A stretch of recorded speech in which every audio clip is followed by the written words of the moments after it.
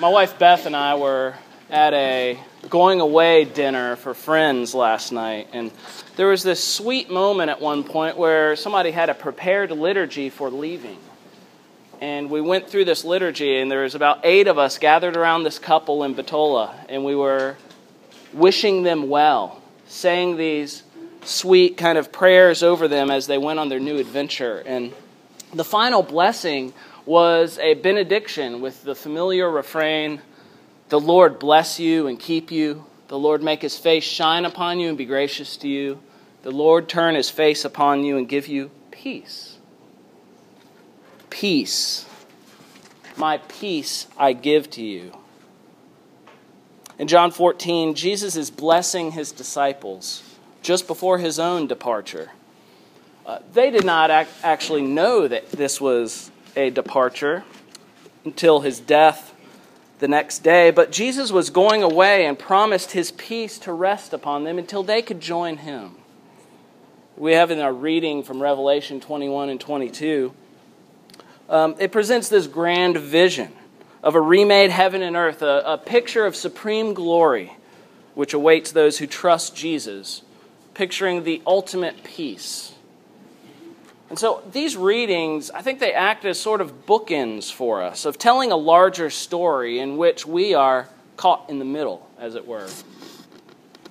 The plot has moved us through different challenges and opportunities, and we have a picture of sorts of what awaits us on the other side, and yet here we are in the present, caught between things in the past and a future that awaits us. And so we can join the disciples in wondering. Judas, not Iscariot, but another disciple, he was asking Jesus, how's the world going to know who you are? Christians are called to love God and love their neighbor. This is familiar language Jesus uses about loving him and keeping and attending to his commandments and teachings.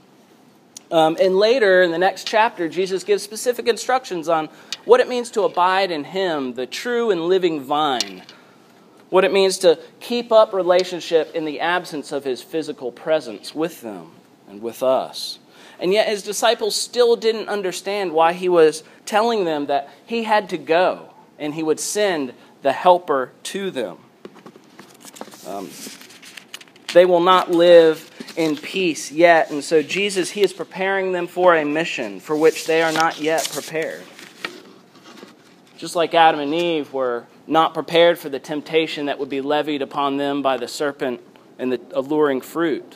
Just like Abraham, their patriarch, he was not prepared to leave his familiar homeland in order to follow and trust the Lord and going to a land that the Lord would show him. Just like the great prophet Moses was not prepared for playing the role of deliverer in bringing his people out of bondage and slavery in Egypt. Just like King David was not prepared as the youngest son of Jesse to be the heir to the throne of Israel. And just like the Jews in Jesus' own day were not prepared for a Messiah who would come as a servant king in humility in the person of Jesus of Nazareth, whose atoning death would wind up saving a multitude. And now his disciples find themselves not yet prepared to be his ambassadors to the world in the earth-shattering news that death and sin no longer reign, that God's righteousness and justice prevail, that people can again hope because of the work of God's Messiah through Jesus, who is the Christ.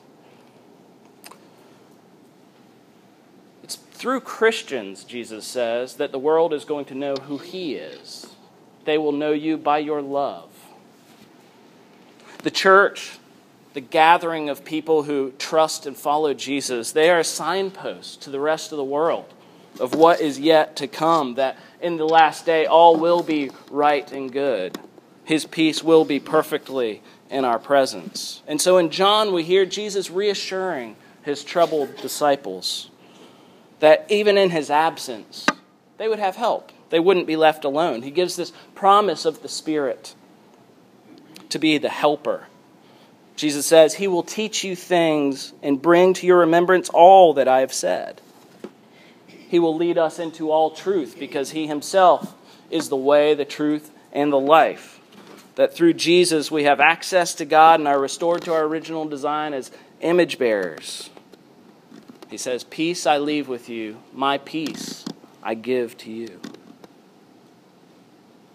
Also in the Revelation reading in chapter 21, we get glimpses of this breathtaking vision of the kingdom arriving in all fullness, where the Lamb of God is reigning over a flourishing and peaceful new heavens and new earth in the heavenly city.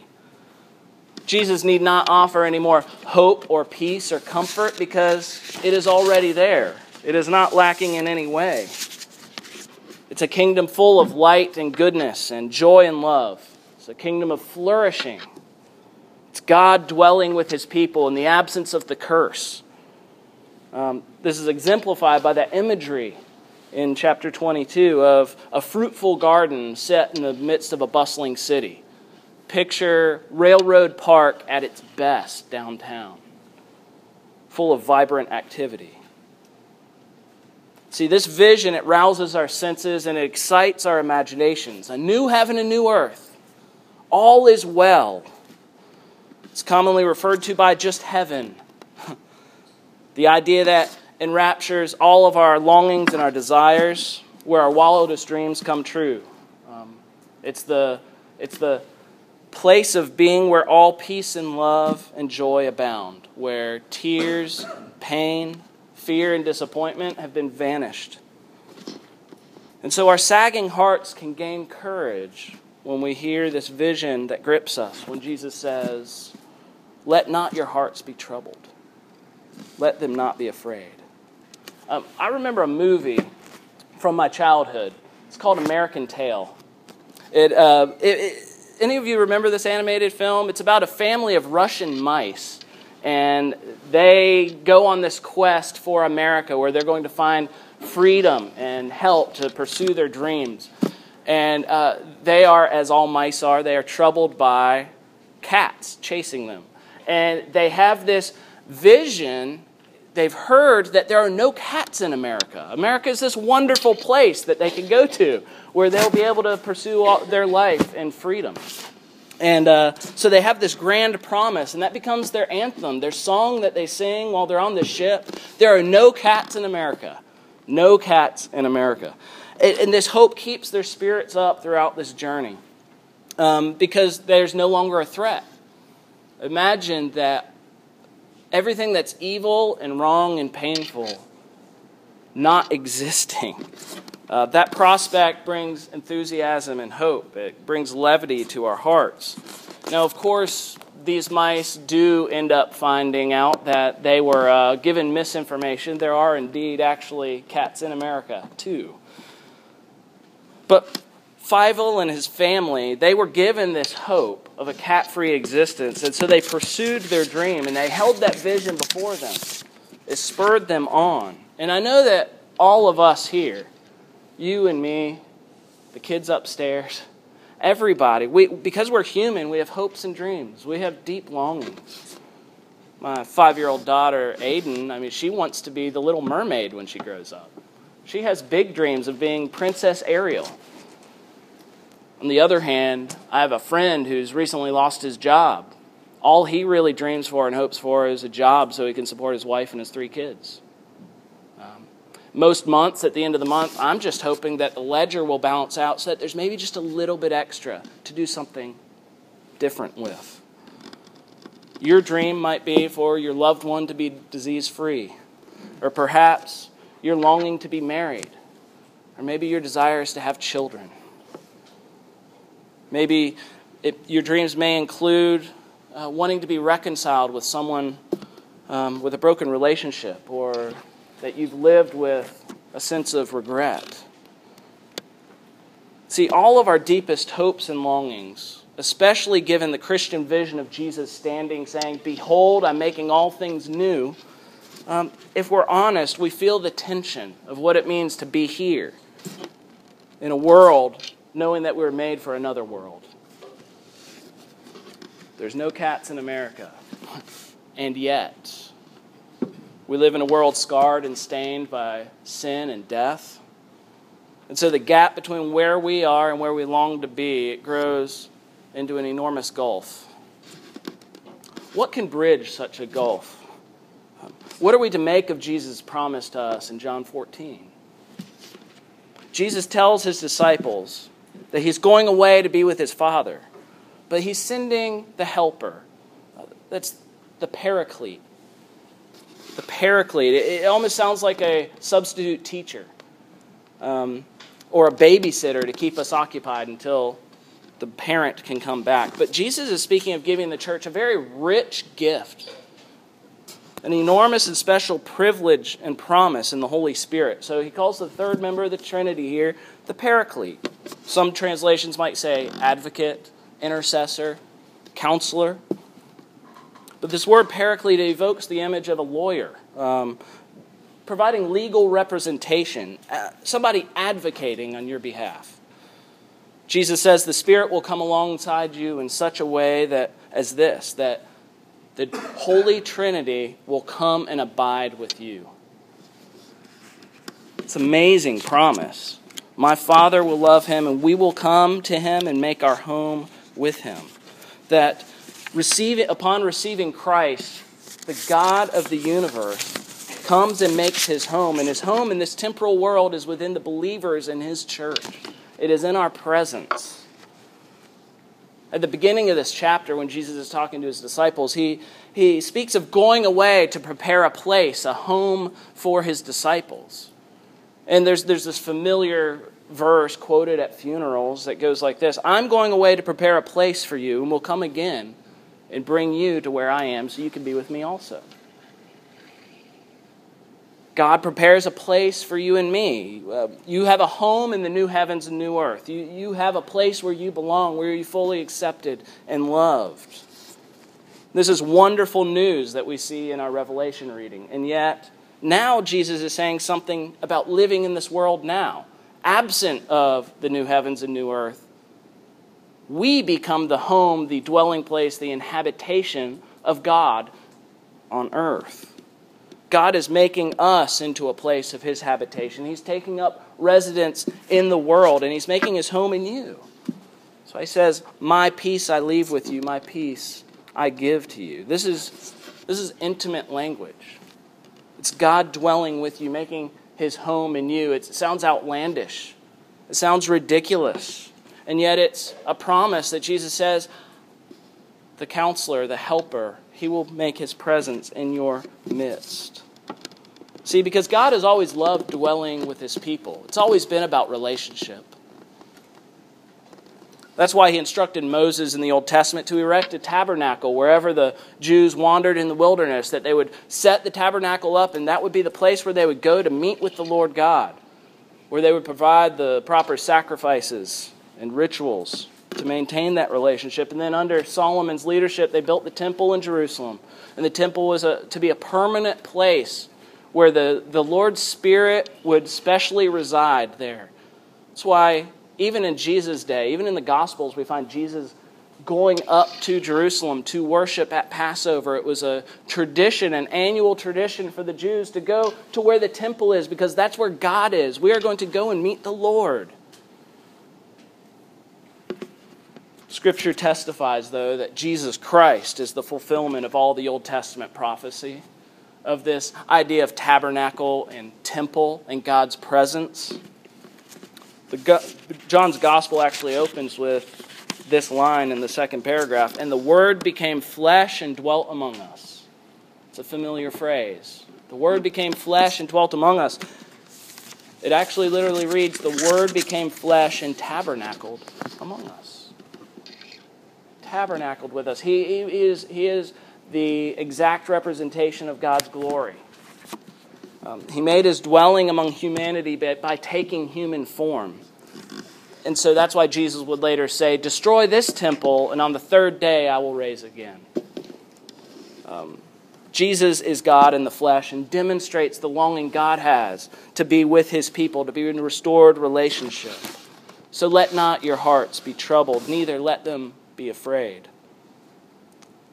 Jesus' promise is fulfilled after his resurrection, and he sends the Holy Spirit upon the church as a permanent presence. That's why we say, when two or more are gathered in Christ's name, he is there in the midst of them. He is here now.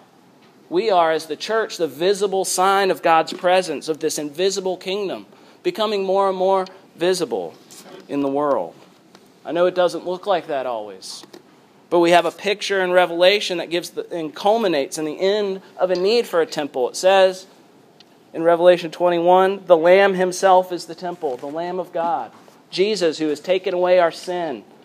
There's no need for a meeting place with God because the veil is taken away, that we have the very real presence of God in our midst in the new heavens and new earth. We have God dwelling with people in perfect peace. And there's a picture of flourishing, hence the garden imagery, and the river of life flowing from the throne. That is our vision. That is our hope in a snapshot. God with us, and we in the full unimpeded presence of His holiness. And so Jesus gives this paraclete, this helper, as a way to remind us that we have His peace. It's a blessing of sorts spoken to you and me. May things go well with you. Only it's a lot more than that.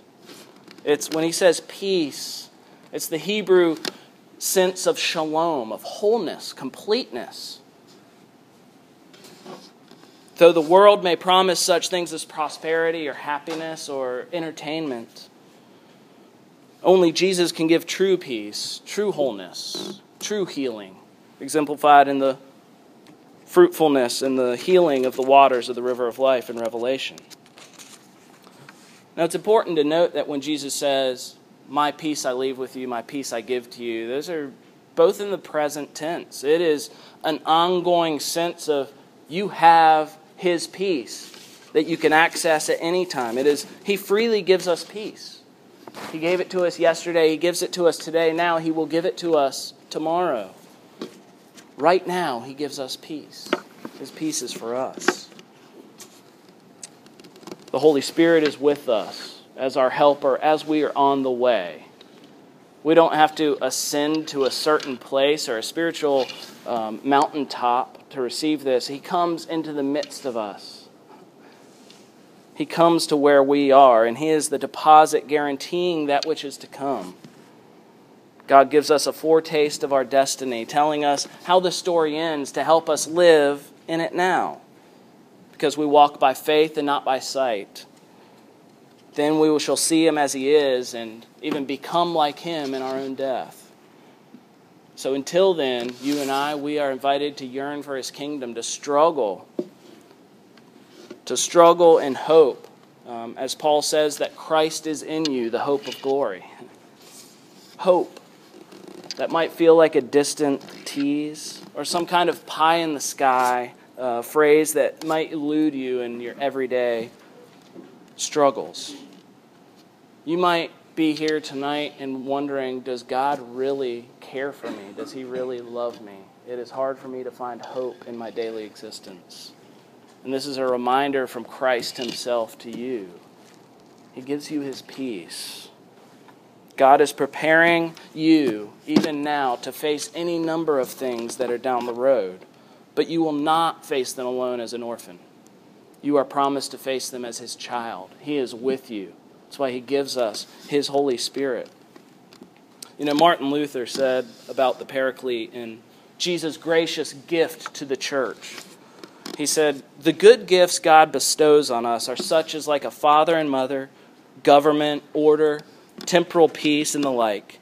How angry can God really be if He lets His sun rise for us every day, if He gives us good weather, if He lets all kinds of plants, fruits, and nourishment grow for us, if He favors us with healthy bodies and members? He does not want to do us harm. Otherwise, He would not have given us His word, baptism, or the sacrament." By this, I think Luther is saying that he has promised that God's love is made real and ready and available for you in the life, death, and resurrection of Jesus. That by sending His Holy Spirit to us, He is ministering to us, and we can become empowered to participate in the very experiences that provide glimpses into our destiny. We see God's righteousness and justice manifested in works of mercy and love. And in this way, Christians gathered as the church of Jesus Christ We act as a signpost of that which is to come. We offer a starving world a foretaste of the feast that awaits us all. In the name of the Father, the Son, and the Holy Spirit. Amen.